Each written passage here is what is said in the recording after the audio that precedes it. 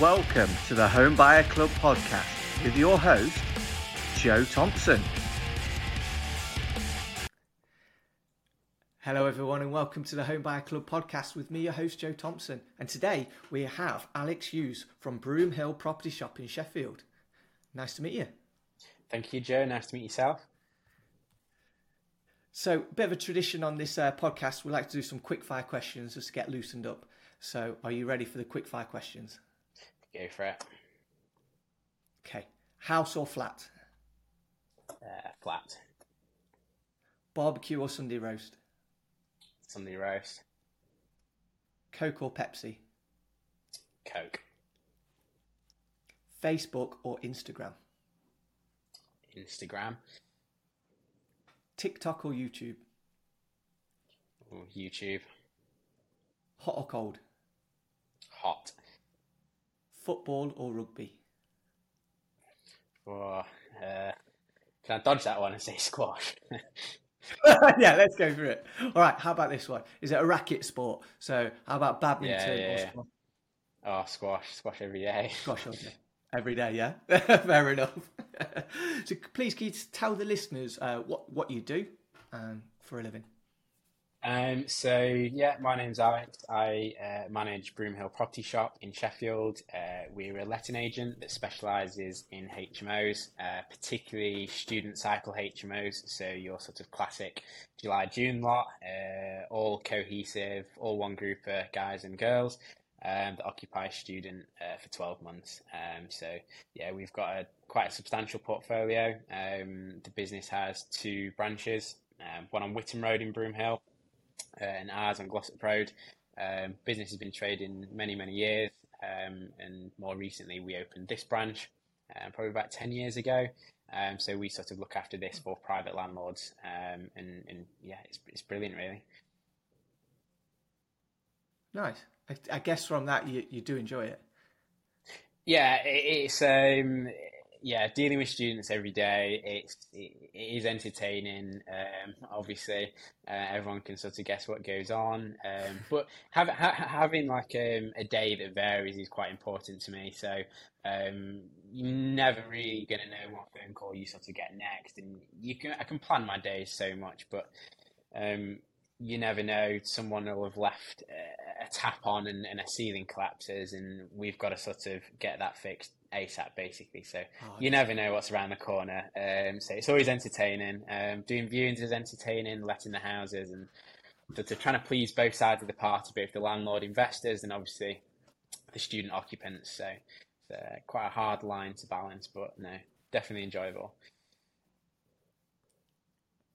I can imagine no 2 days the same. And I guess as well, these students it's probably the first time they've lived away from home. So they've gone from mum and dad's house to living on their own, and actually they don't really know how it's done, how to live and how to behave in certain aspects, is it? Yeah, First one anyway. It's strange, yeah. We write as much guidance and sort of literature as we can, because obviously that sort of helps us by helping them. But yeah, you can't, just simple things. We'll tell them about, because obviously it's a classic HMO legislation about the self-closers on the doors, but a lot obviously have Yale latch locks.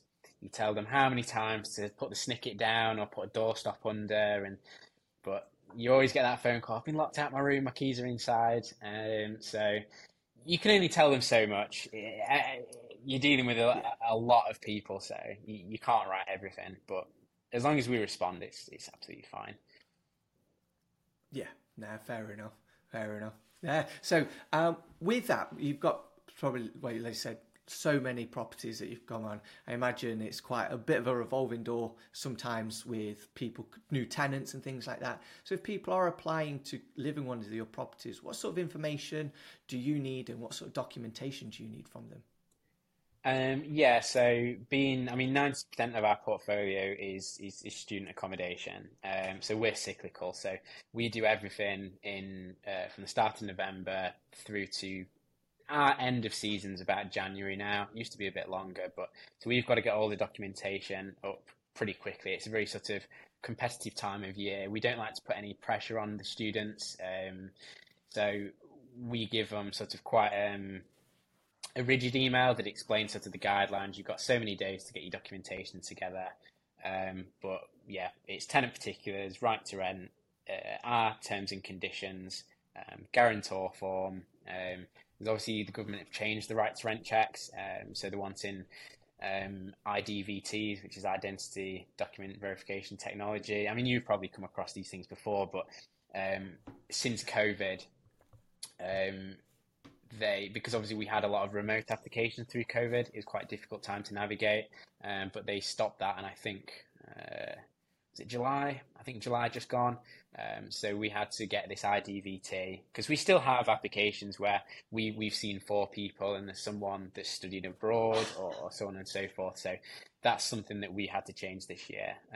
But it makes it much better. There's a lot of letting agents don't necessarily get trained on identity fraud. It's highly unlikely that a student's going to have sort of fraudulent ID for sort of right to rent checks, but these technologies sort of scour and they look at the holograms and they do a whole lot more than the human can sort of look at. So that was really good. But no, we've sort of brought our sort of sign up documentation just in line with sort of student interest. So making the whole thing via an editor, like a questionnaire, an online questionnaire, sort of like Fastfield, just like submission, box field submission forms. A lot of agencies have some quite old school submissions, but when you're dealing with young people that sort of are au fait with these types of things, then and being on WhatsApp as well, it's surprising how many students don't want to pick up the phone. So being on WhatsApp for web and sort of being on sort of language terms that they understand massively helps us, and that helps us sort of stay ahead of our competitors. That means that we can sort of get sign-ups done quicker and faster than them because it's so competitive. The students sort of, we know what they do. They shop about, they send 20, 30 inquiries off because they're so desperate to find a house. And they'll even sort of say they want a house, and they'll say that to 3 agents and 3 houses. And that's why you've just got to sort of set deadlines for documentation, and you sort of know, well, yeah, they don't want it, fine, let's move on. And then as long as you square with people, nobody can sort of moan. You say, look, well, you've had 3 days. There's a lovely group around the corner that want it also. So you know, it's just having these guidelines in place, which massively helps. Get your paperwork done. Yeah, it's so important. And if you don't get your documents in, you're screwed. Yeah, no, it's really important, and obviously the accuracy, and that's why our documentation is brilliant. It's all got sort of required fields, so they don't miss anything. We used to spend a lot of time going back and forth. You've missed this, you've missed that. Your guarantor's not put that in, whereas this sort of helps just alleviate that. But yeah, no, really, really impressed with that so far. That's good. And do you know what? I think you're so true. I had a chuckle to myself when you said about youngsters not liking to pick up the phone and speak to people. It's like a forgotten art, isn't it, for youngsters? Like making phone calls. Like a phone isn't just to phone people anymore. Like, it's crazy. No, it's crazy. It's so weird. I mean, doing what we do and do what I do, we're on the phone all the time. We're calling contractors, landlords, students, and it's the quickest way of getting to someone. Not everyone is sort of so on their phone all the time, but yeah, they just don't. They're all sort of in Snapchat groups and WhatsApp groups, and they sort of communicate like this. I mean, we do have maintenance software that communicates in a similar way. It's got like chats for the whole house to be in, so everything's all T's crossed and I's dotted, and it makes it very easy to communicate when things got reported. But yeah, they're not the best on the phones, but some are, but generally not all of them. Sorry, I left someone a voicemail the other day, and at the end of the voicemail I went, I'm also going to send you a text because I don't think anyone listens to voicemail anymore. It's just not a thing, is it? and that's the thing. I've got landlords that are sort of north of 60 years old. They're sending me voicemails, and long email threads, and then I've got students just wanting to sort of it's complete sort of polar ends of the sort of demographic, but it's always quite interesting. Definitely. I bet. So with HMOs, how many landlords do you deal with? We've got about 50 landlords, so yeah, quite a few.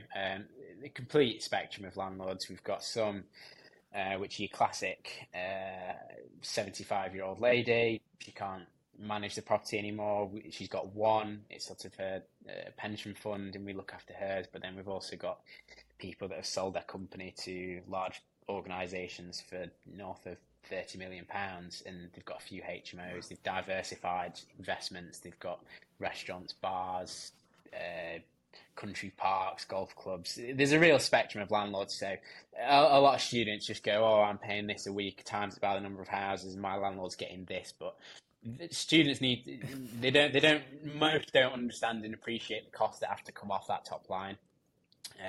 It's not all my landlord's a thief. It's they really do go above and beyond. There's some bad cases about, but that's in every industry. But no, big spectrum. That's it. And there is so much that goes into it, like property maintenance, mortgage payment, fees for renting it out. There's insurances. Some people charge bills all in. I remember when I lived near a HMO, a couple of friends lived in it, so I used to go around and they didn't have to pay bills, and it was all included. Well, who's paying that? Your landlord. Yeah, it's. I mean, things like that are changing now as well. There's a lot of student HMOs which are now all inclusive. It sort of depends on what type of HMO that you have. There's varying type. You've got obviously like HMOs which operate on like serviced accommodation. You've got HMOs which are on like a professional level, so maybe renting to sort of junior doctors near hospitals, and they're renting by the room with a lovely ensuite for a bit of a higher premium. The standard's usually a bit higher. And then you've got what we primarily deal with, which is the classic student cycle, July, June or September, June sort of stuff. Those are tending to, I'd say maybe only 20% of our students do bills themselves. Most tend to go with a company called Unihomes, if you haven't heard of them. They're sort of a company which orchestrates bills on behalf of the tenants. So it was sort of not necessarily near I mean, if you do rent the room out, the landlord's liable for the bills and the council tax. So they're organising that. But if you're a student and it's a joint and severally liable contract or a cohesive agreement, then it'll most likely be that they're with Unihomes and somebody else is orchestrating the bills for them. It is obviously a bit more expensive. It's sort of a convenience charge, as I sort of describe it, but it's sort of worth it. The margin difference is usually worth it, subject to the house and obviously the EPC rating of the house and things like that. But if you have 9 people in a house and some poor sod is sort of trying to orchestrate the gas, electric, water, TV license, if they ever pay for that, and the rest of it, and then they've got to chase 8 other people for the bills every month. It's I'll have this pint instead, or like I'll buy right for the house, so that's my water and utility bill. Like I mean, it makes sense why they do it, so I don't blame them. And it's secure as well. It's not they're individual direct debits, and it's so much easier than having to chase your housemates and so on and whatnot. Yeah, I can imagine that. I can hear those conversations right now. I'll buy you 3 pints next time we go out if you pay the water bill. Oh yeah, brilliant. And they never pay the water bill. Yeah. Thankfully, we don't have to get involved in that sort of level. But no, we have, where we have had room-let sort of properties before, we have got involved in quite incredibly petty levels. Certain people moving people's towels and shampoo bottles, and so hang on a minute, we're your letting agent / management agent. We're not. Yeah, if there's a serious issue, I mean, come on, like there's a line, but we'll always entertain obviously those questions, but there's a level to how much we can sort of pursue that in emails and phone calls. But they come out of halls, and the halls is a bit of a different setup, different sort of contracts, different style of management. And they're still new to it, so we look after them, but we've also got to sort of teach them. If you go to get your grad job in, I don't know, Manchester, and you rent a flat by yourself, your graduate job, you're not going to get this same level. You'll be asked to sort of cater to drains. You'll be asked to repressurize the boiler. And yeah, the legislation's the same, but student landlords have, you've got to sort of take it with a pinch of salt. I mean, I personally wouldn't want an 18-year-old fiddling with my boiler that doesn't know how to repressurize it. There's instances where it can end worse than sticking with hardline legislation. So yeah, you just got to manage it with a bit of gumption and sort of common sense. But it's usually fine. Yeah. Yeah, no, that makes sense. So, talking of having 18-year-olds fiddling with boilers, is there any horror stories that you can tell us that won't get you too much in trouble? Well, it depends what you want to know as a horror story. There's obviously doing viewings, walking in on people, doing all sorts of shenanigans. There's people, there's people walking around as comfortable in their sort of birthday suit. There's all sorts of stuff. There's initiations for university going on. Really heavy nights out. People walking in on a viewing. I mean, yeah, we try not to do early viewings, but believe me, 1 o'clock you'll still walk in and someone's asleep. So however they may be, you walk in, you knock, you shout, yeah, we're here. They won't listen, and you go in, and unfortunately sometimes you see what you see, but no, it's all entertaining nonetheless. I mean, probably the worst one I did was this kid emailed before Christmas. He'd left his window open. He was on the attic, but he'd left it open. So we had a viewing the following day. So I said, "Oh, sorry, that's fine. Yeah, I'll go and shut your window." Anyway, I've got these two girls that are doing this viewing on behalf. This is COVID, I think, on behalf of their group.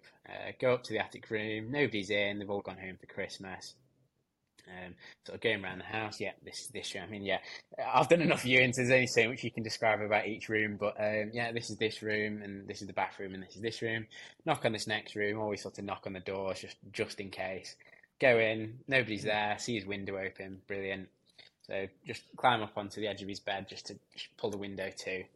I sort of like look down. There's like a laptop. I thought, oh, he's left his laptop here. Christ. I don't know. I put it on his desk or something, just so it's out of the way. Anyway, look down, and about maybe 3 inches away from my foot is this sort of strange looking shape under the duvet cover. And then I realised it was the student asleep, and he was absolutely zonked. He said he'd gone home, but whether it was him or the tenant or a different tenant, I don't know. But yeah, that was quite an interesting one. So quickly Jesus. left that. Yeah, and so did the two girls behind me that reviewed the property. So yeah, entertaining nonetheless. And there's and we see it all the time as well. There's always students will play tricks and stuff on each other. They'll know the letting agent's coming around the viewing, so there's all these various objects and things knocking around the bedroom to make themselves look a bit suspect. It's all entertaining, we get it, but yeah, no, it's good fun. I can imagine brightens your day up. To be young again, eh? Yeah. Oh, that's brilliant. So, with regards to HMOs, obviously you deal with lots of landlords. Have you got any advice for someone who is looking to get into buying a HMO for students? Anything that you'd say before you do it, this is what you need to look into? Biggest thing, really don't underestimate what a letting agent or HMO management company knows.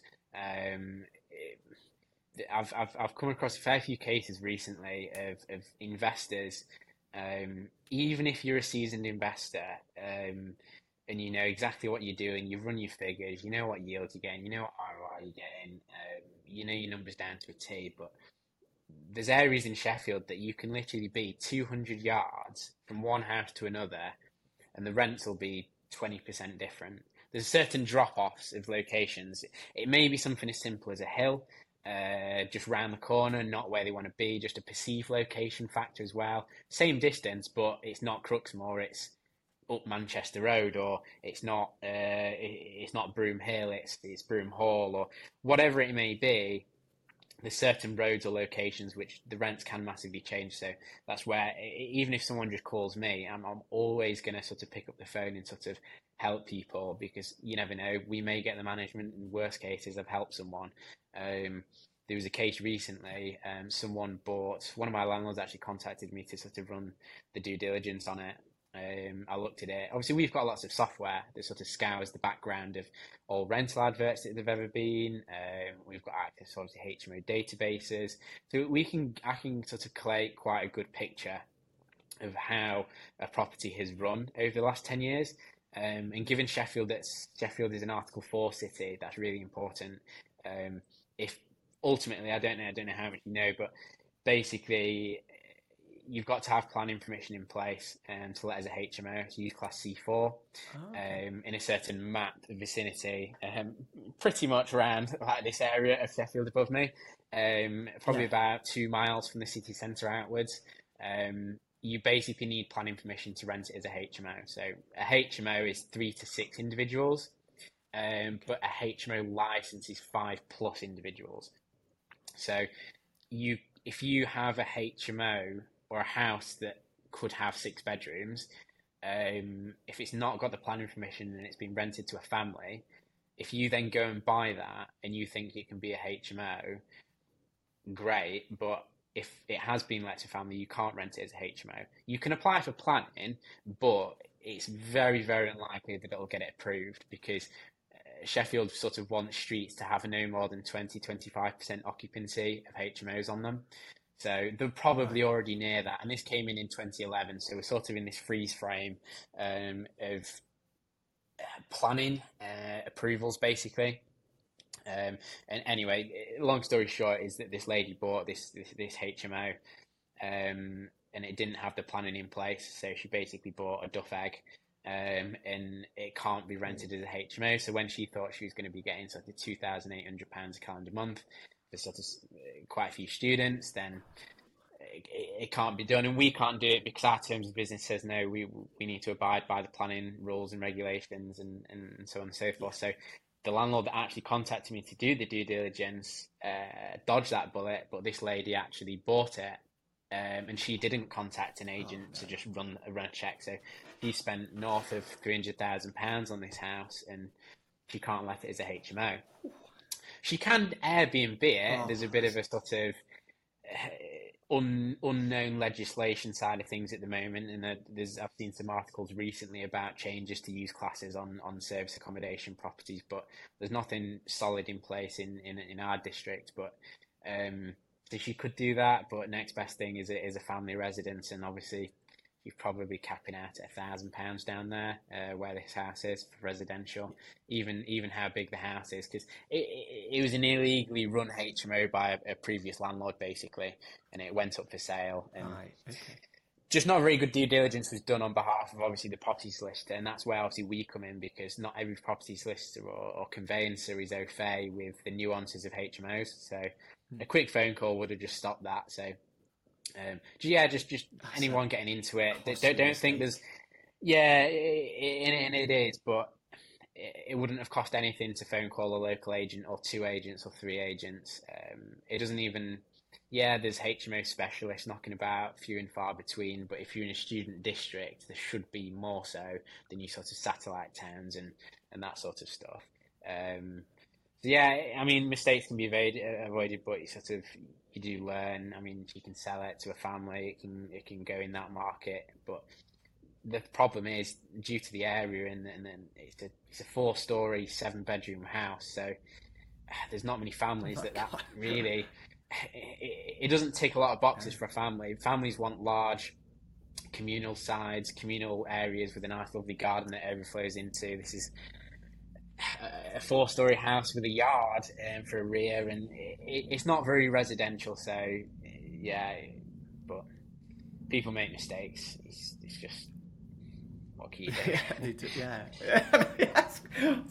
Still can't get over how much that is. Like you say, it would have just have taken a phone call, and when I speak to buyers, who people are buying houses. Always say, do your homework. There's so much information out there. There's so many estate agents out there that you can call in the local areas. So much stuff on Rightmove that you can get access to. More information, like you say, you've got access to as well. It's like, do your research. It's a lot of money to go and buy something. And if you're going to make a mistake like that, you want it to be, a small mistake, not a £300,000 mistake. Yeah, it's always going to be one of those things, and I think the worst part was it wasn't even an auction property. People tend to make obviously most mistakes at auction, and obviously sometimes things run a lot quicker in that environment. But no, it was a high street agent. It's a shame, really, but I don't know what can you do. But yeah, like I say, I'm always happy to pick up the phone to people and just, even if it's just we don't get anything out of it, it's to just help people avoid these costly mistakes. And if that's a benefit I can help someone with, then perfect. It's a bit of a win-win situation. They're not going to call me and ask me to manage it, and I'm not going to have that difficult conversation with them and say, sorry, but you can't, so I can get in sooner, basically.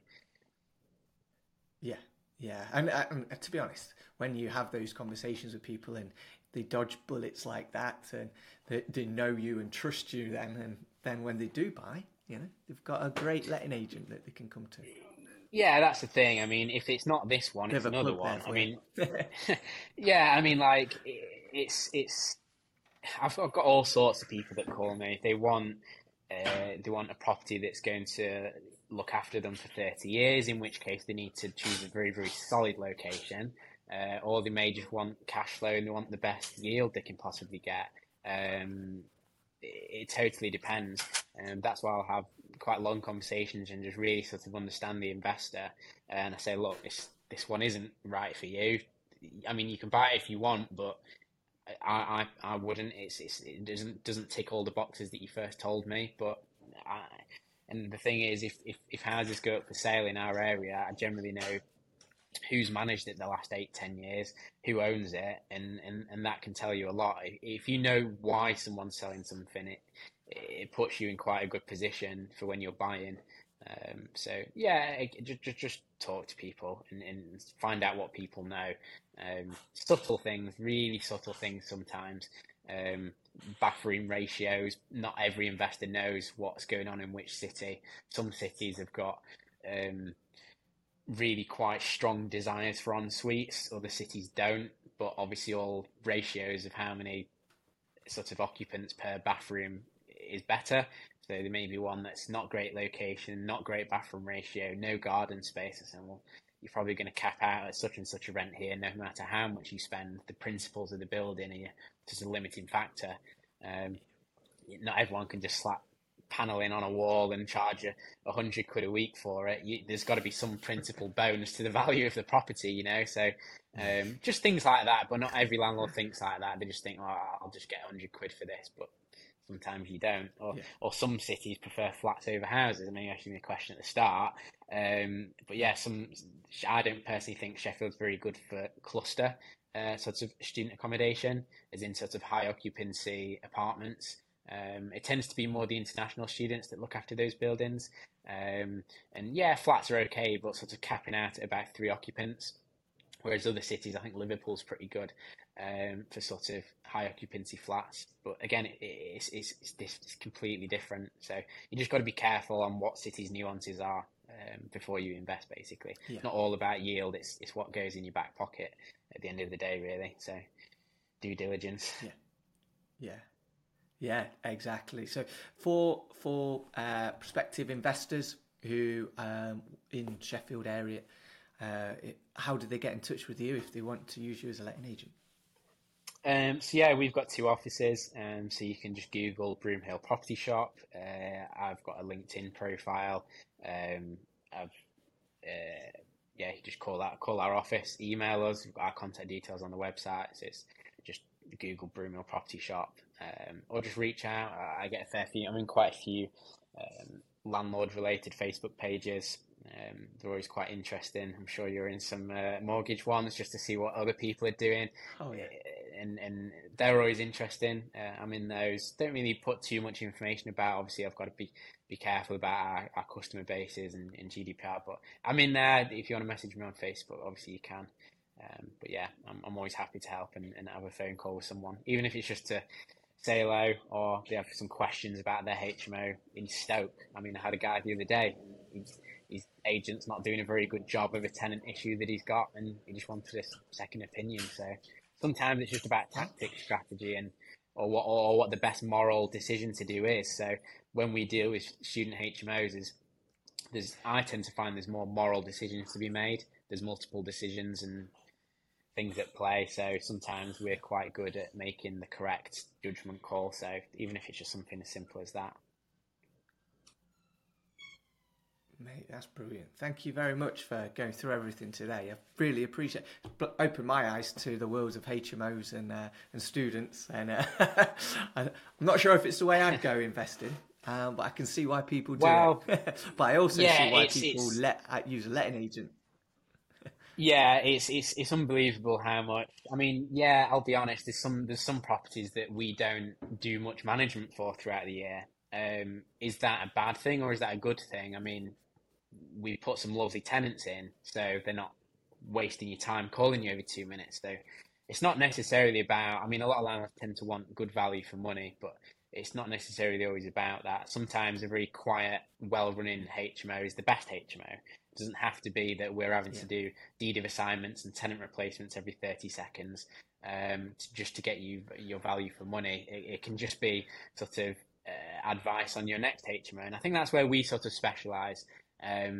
I'll focus with the investors and the landlords, and we'll look to grow portfolios or alter portfolios. Can we improve this house and just generally improve the standard of the accommodation and make sure it's high? We don't like landlords on our books which sort of don't respect the tenants and don't work with us and what is right. I mean, if you want a boiler replacing, they've got no hot water or heating, we need authorisation pretty rapid. So it's all sort of subtleties like that, but yeah, no, it's generally it's pretty good. I think they give the best yields. There's obviously always going to be some commercial, residential development which gives a better yield, but there's an element of how much time you put into these projects as to how, and that's what I always assess with my landlords is what time are you putting into this. I've got some landlords which take 200k rent a year and they WhatsApp me once a month. And that works. And I've got other landlords that want to phone call me every 30 seconds and they want to manage it as well as me. It's like they're a member of staff here. But they're not, I don't think that works. But yeah, I think student cycle HMOs are very, very good. There's a lot of supply and demand changes at the moment. Different cities are at different stages of the rental crisis. Rents can only go up. That is a concern. I think I've seen a lot of news articles, and you've probably seen similar stuff of tenants in London which are fighting for houses, and it's getting to the stage where documents are being fraudulently produced for pay slips and affordability calculators, so they pass. I've seen a lot of that sort of stuff being flying around. So it's important that you have an agent which is really on the ball and knows what they're doing and sort of can navigate you around the next few years. I've seen a lot of things in landlord groups, particularly single let landlords wanting to exit the market, which I can understand why. A lower yield, not as much profit, potentially losing profit depending on obviously their mortgage rates and how it's coming to end. And there's a lot of people that are now going into negative profits because the mortgages have gone up quite a lot. That the rent, and then they're putting, oh, can I increase rent midterm? Can I do this? Can I do that? And well, no. You're gonna have to ride this out, until you can serve a Section 13 and do a rent increase. But yeah, it's a real concern for supply and demand because that's all that drives rent. You've got people jumping ship from HMOs to serviced accommodation. That's obviously a supply drop. You've got people exiting the market. That's a supply drop. But the universities are growing sort of 5-6% a year. So it's burning from both ends of the wick, basically. So we'll see how things go, but I think it's important for us to sort of make sure that rents stay in line. But obviously please both sides of the party. As long as the tenants get good value, and the property's condition improves alongside the rent, I think that's fine. I've never met a tenant that is not wanting to pay a little bit more for a better conditioned house. So as long as things move through like that, and the landlords can get a bit more money and they do renovations wisely, that's a good moral way of getting more rent without just ripping people off. And I think that's the best way to sort of do things. Yeah, completely agree with that. Alex, thank you very much for today. Really appreciated it. Yeah, no worries. So, guys, if you do want to reach out to Alex, go on the website. I will put the links to contact Alex in the description below. This will come out every Friday. As you know, the podcast is out every Friday. Don't forget to like and subscribe, and I will see you on the next recording. Thank you. The Home Buyer Club podcast is here to help you understand the process of buying a home, hearing stories and advice from people in and around the industry, as well as some mortgage tips from yours truly. Give me a follow on Instagram, The Home Buyer Club, and let's make your first or next home purchase an easy one. I'll see you on the next episode.